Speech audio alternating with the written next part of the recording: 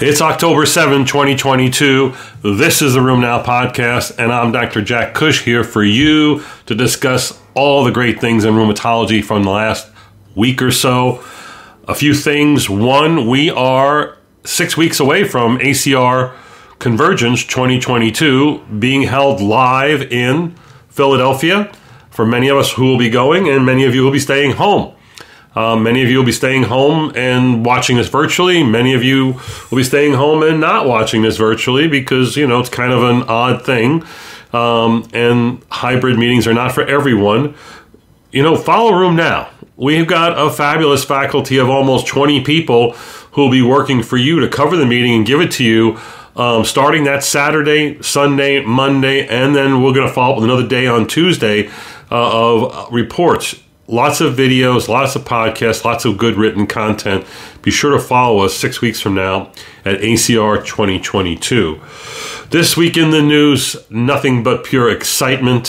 First report has nothing to do with rheumatology, but I found it interesting because it gets to the core of the issue as to how we get disease and some of the thinking on preclinical disease. And this particular microbiome assessment of patients with cancer showed that there was an overabundance of certain fungi and especially candidal species in patients who had either GI cancer or lung cancers.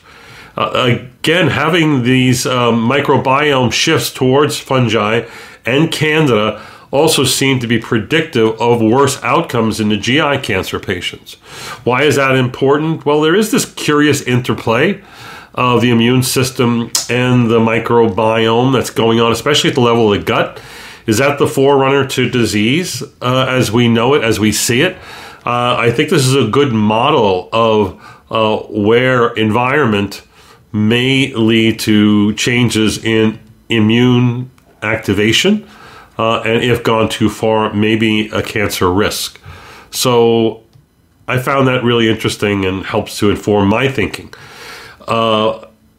Baricitinib, as you know, since the start of the COVID pandemic, has played a prominent role. Early on, it was identified as not just a JAK inhibitor that was powerfully anti-inflammatory, but as a JAK inhibitor that also had antiviral properties. And it had an early emergency use authorization by the FDA, especially being used in combination with remdesivir. If you looked at those trials critically, you'll see that really baricitinib was doing most of the heavy lifting. Well, there's a nice full read analysis of baricitinib in COVID trials, looking at over 25 studies and 3 very large randomized controlled trials, showing quite conclusively that baricitinib is pretty consistent in that it helps, mostly in sick, hospitalized patients, mostly showing reduced mortality rates or reduced hospital stays. There were a few studies where it didn't change mortality rate, but it did have other benefits. Again, I think that baricitinib is a great drug, especially for patients with very sick cases of COVID. I found this next report to be a bit surprising, but then again, I shouldn't be surprised. So what's the next new, potentially useful drug in refractory dermatomyositis? Yeah, you're already guessing a JAK inhibitor. Wrong, we've already covered that. I found a report of 8 patients treated with apremilast. That's right, Otezla. These are patients with recalcitrant cutaneous dermatomyositis who had failed other therapies and then were given open-label standard dose of apremilast, 30 milligrams BID. And after 3 months, 8 out of the 7 patients responded with a drop in their skin scores of almost 13 points. That's using something like the CLASI, but this is the CDASI. Victoria Worth and others have promulgated this as a good skin measure outcome. But more importantly, when they looked at those patients and did skin biopsies before and after, they showed significant downregulation of a number of inflammatory pathways, including those involving STAT1, STAT3, IL-4, IL-6, IL-12, IL-23, TNF alpha, and interferon gamma as well. Now, early on in the days of apremilast trials, I really couldn't figure out what the mechanism of action of apremilast was. I still don't think I have a clear understanding. And I don't know if these particular signals downregulating inflammatory pathways are truly cause and effect between apremilast and cytokine expression.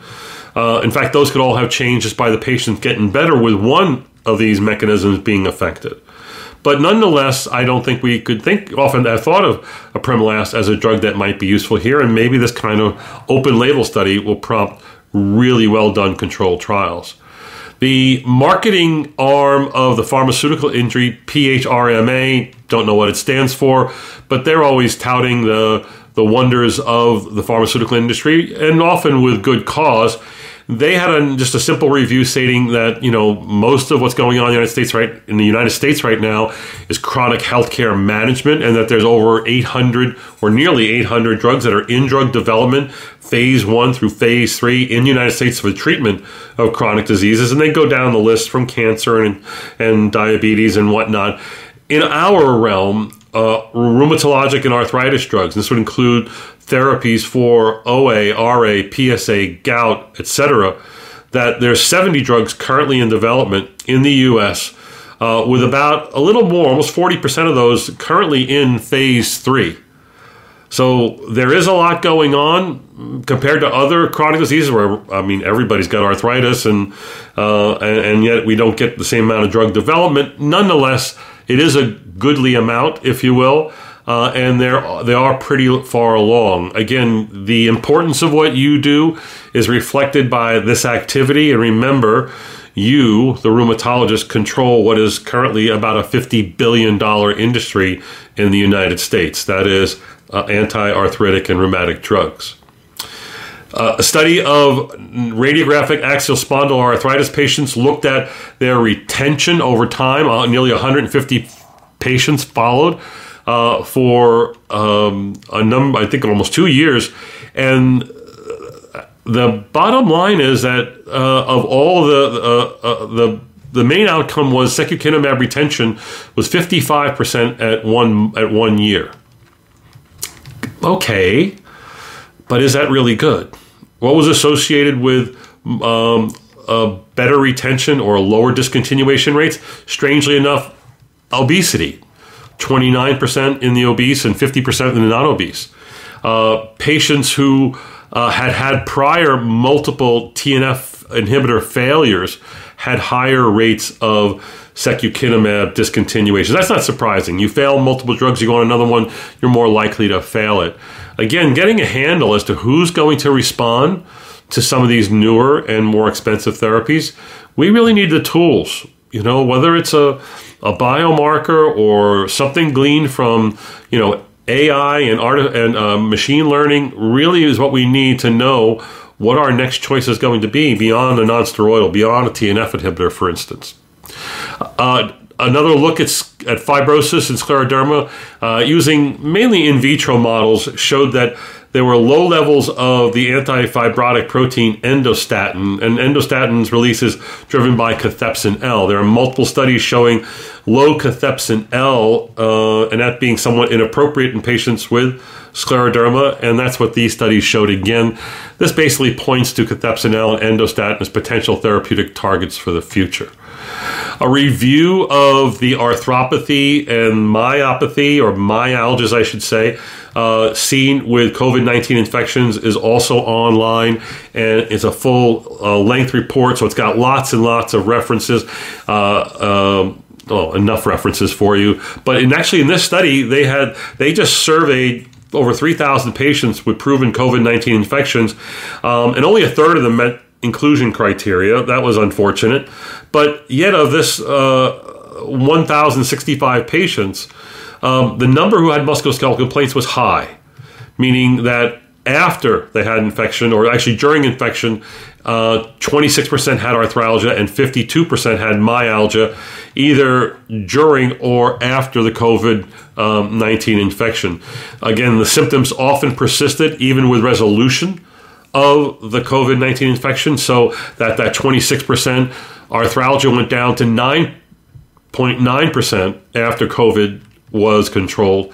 and that the 53% myalgia went down to 6%. So we're talking about a continuation of symptoms, and that brings up the issue not addressed in this particular paper, and that being long COVID. I'm seeing a number of patients in the last year, especially, who've had strange musculoskeletal complaints. Nothing hard, nothing progressive, no true inflammatory synovitis or myositis sort of things. And a lot of these are falling under the heading of long COVID. I think some of this is resolution of infection. I think some of this is the sort of shock to system that leads to poor sleep and secondary myofascial pains and other strange symptomatology. But we need to get a better understanding of what's going on with long COVID. So in this particular study, the patients who had COVID arthralgias were more likely hospitalized, have sore throat, have fatigue, and lose their taste and smell. So the other thing is, what's the value of vaccination?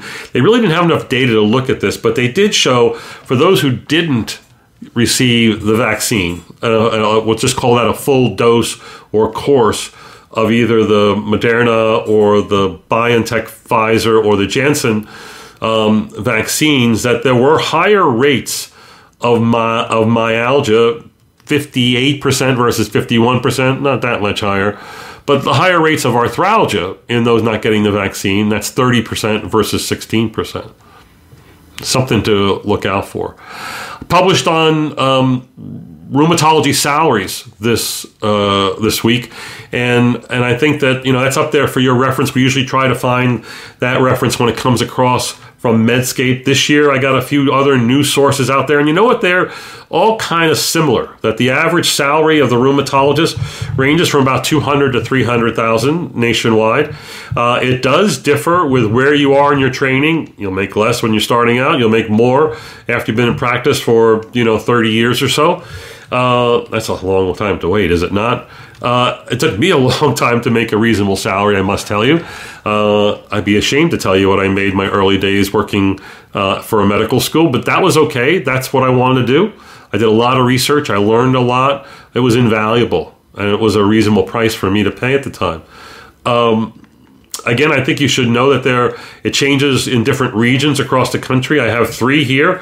Three higher salaries in the United States was Morgan County, Colorado, $590,000. Eagle County, Colorado, $537,000, and Rice County, Minnesota, $514,000 a year. What? If you look at the Doximity map on rheumatologist salaries, you'll see that both coasts, the East Coast, the West Coast, the Northeast, they're really well paid, generally over $300K, but not astronomical. Some of the worst paying places are actually in the middle of the country. Some of the best paying locales are in the middle of the country. And I want to say like Michigan, Illinois, I said Minnesota, some parts of Indiana, Missouri, parts of Texas. My theory at this point is wherever there's good barbecue, the rheumatology salaries are the highest.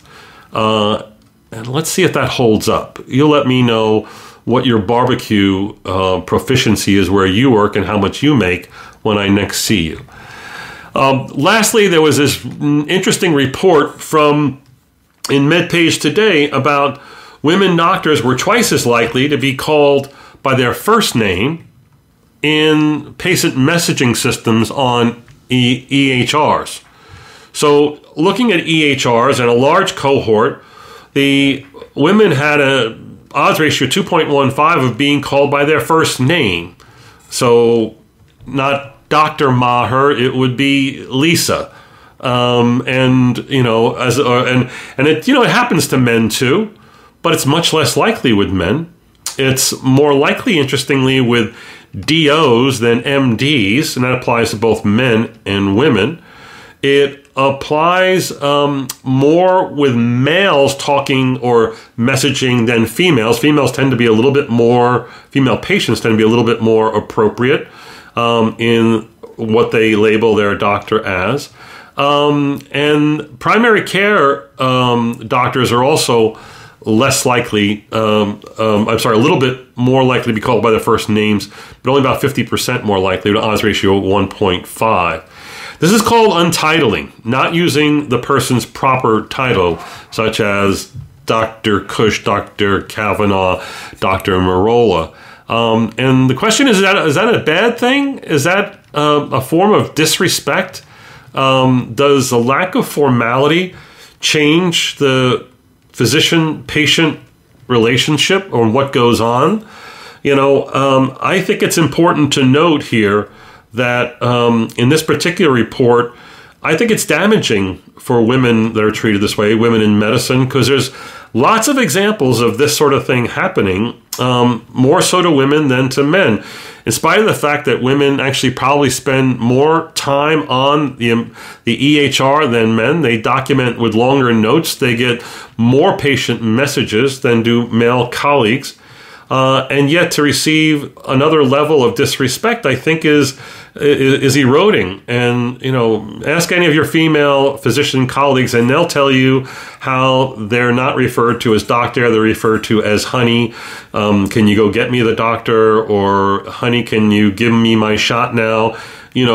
Again, it's about proper roles. And since rheumatology of all specialties is going to be female dominant in the next decade, and forever to come, we need to work on, again, that proper patient relationship. For years, I have been called by a minority of my patients by my first name or by my last name without a doctor in front of it.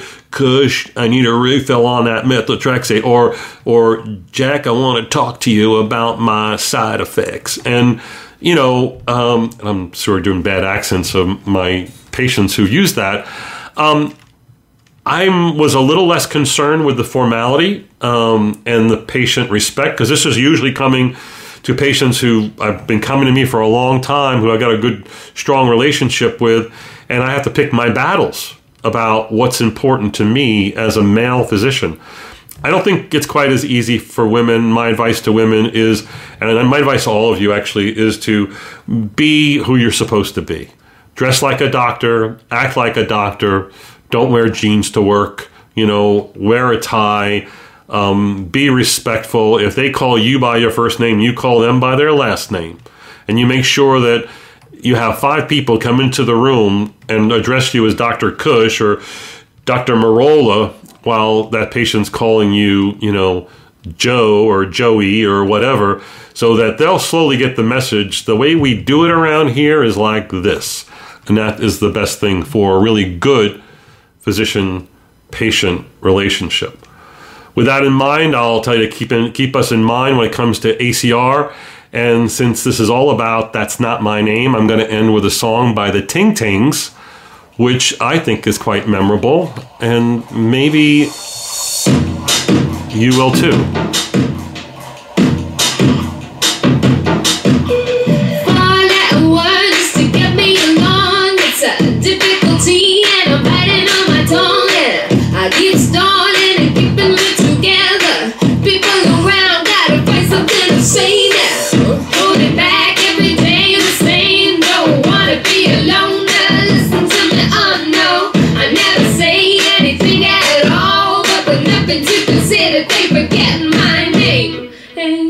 Hey, they call me Hal, they call me Stacy, they call me Her, they call me Jane. That's not my name, that's not my name, that's not my name, that's not my name. They call me Spider, but I'm a liar. Mary Jo Lisa, always the same. That's not my name. I think you get my point. Take good care. See you next week.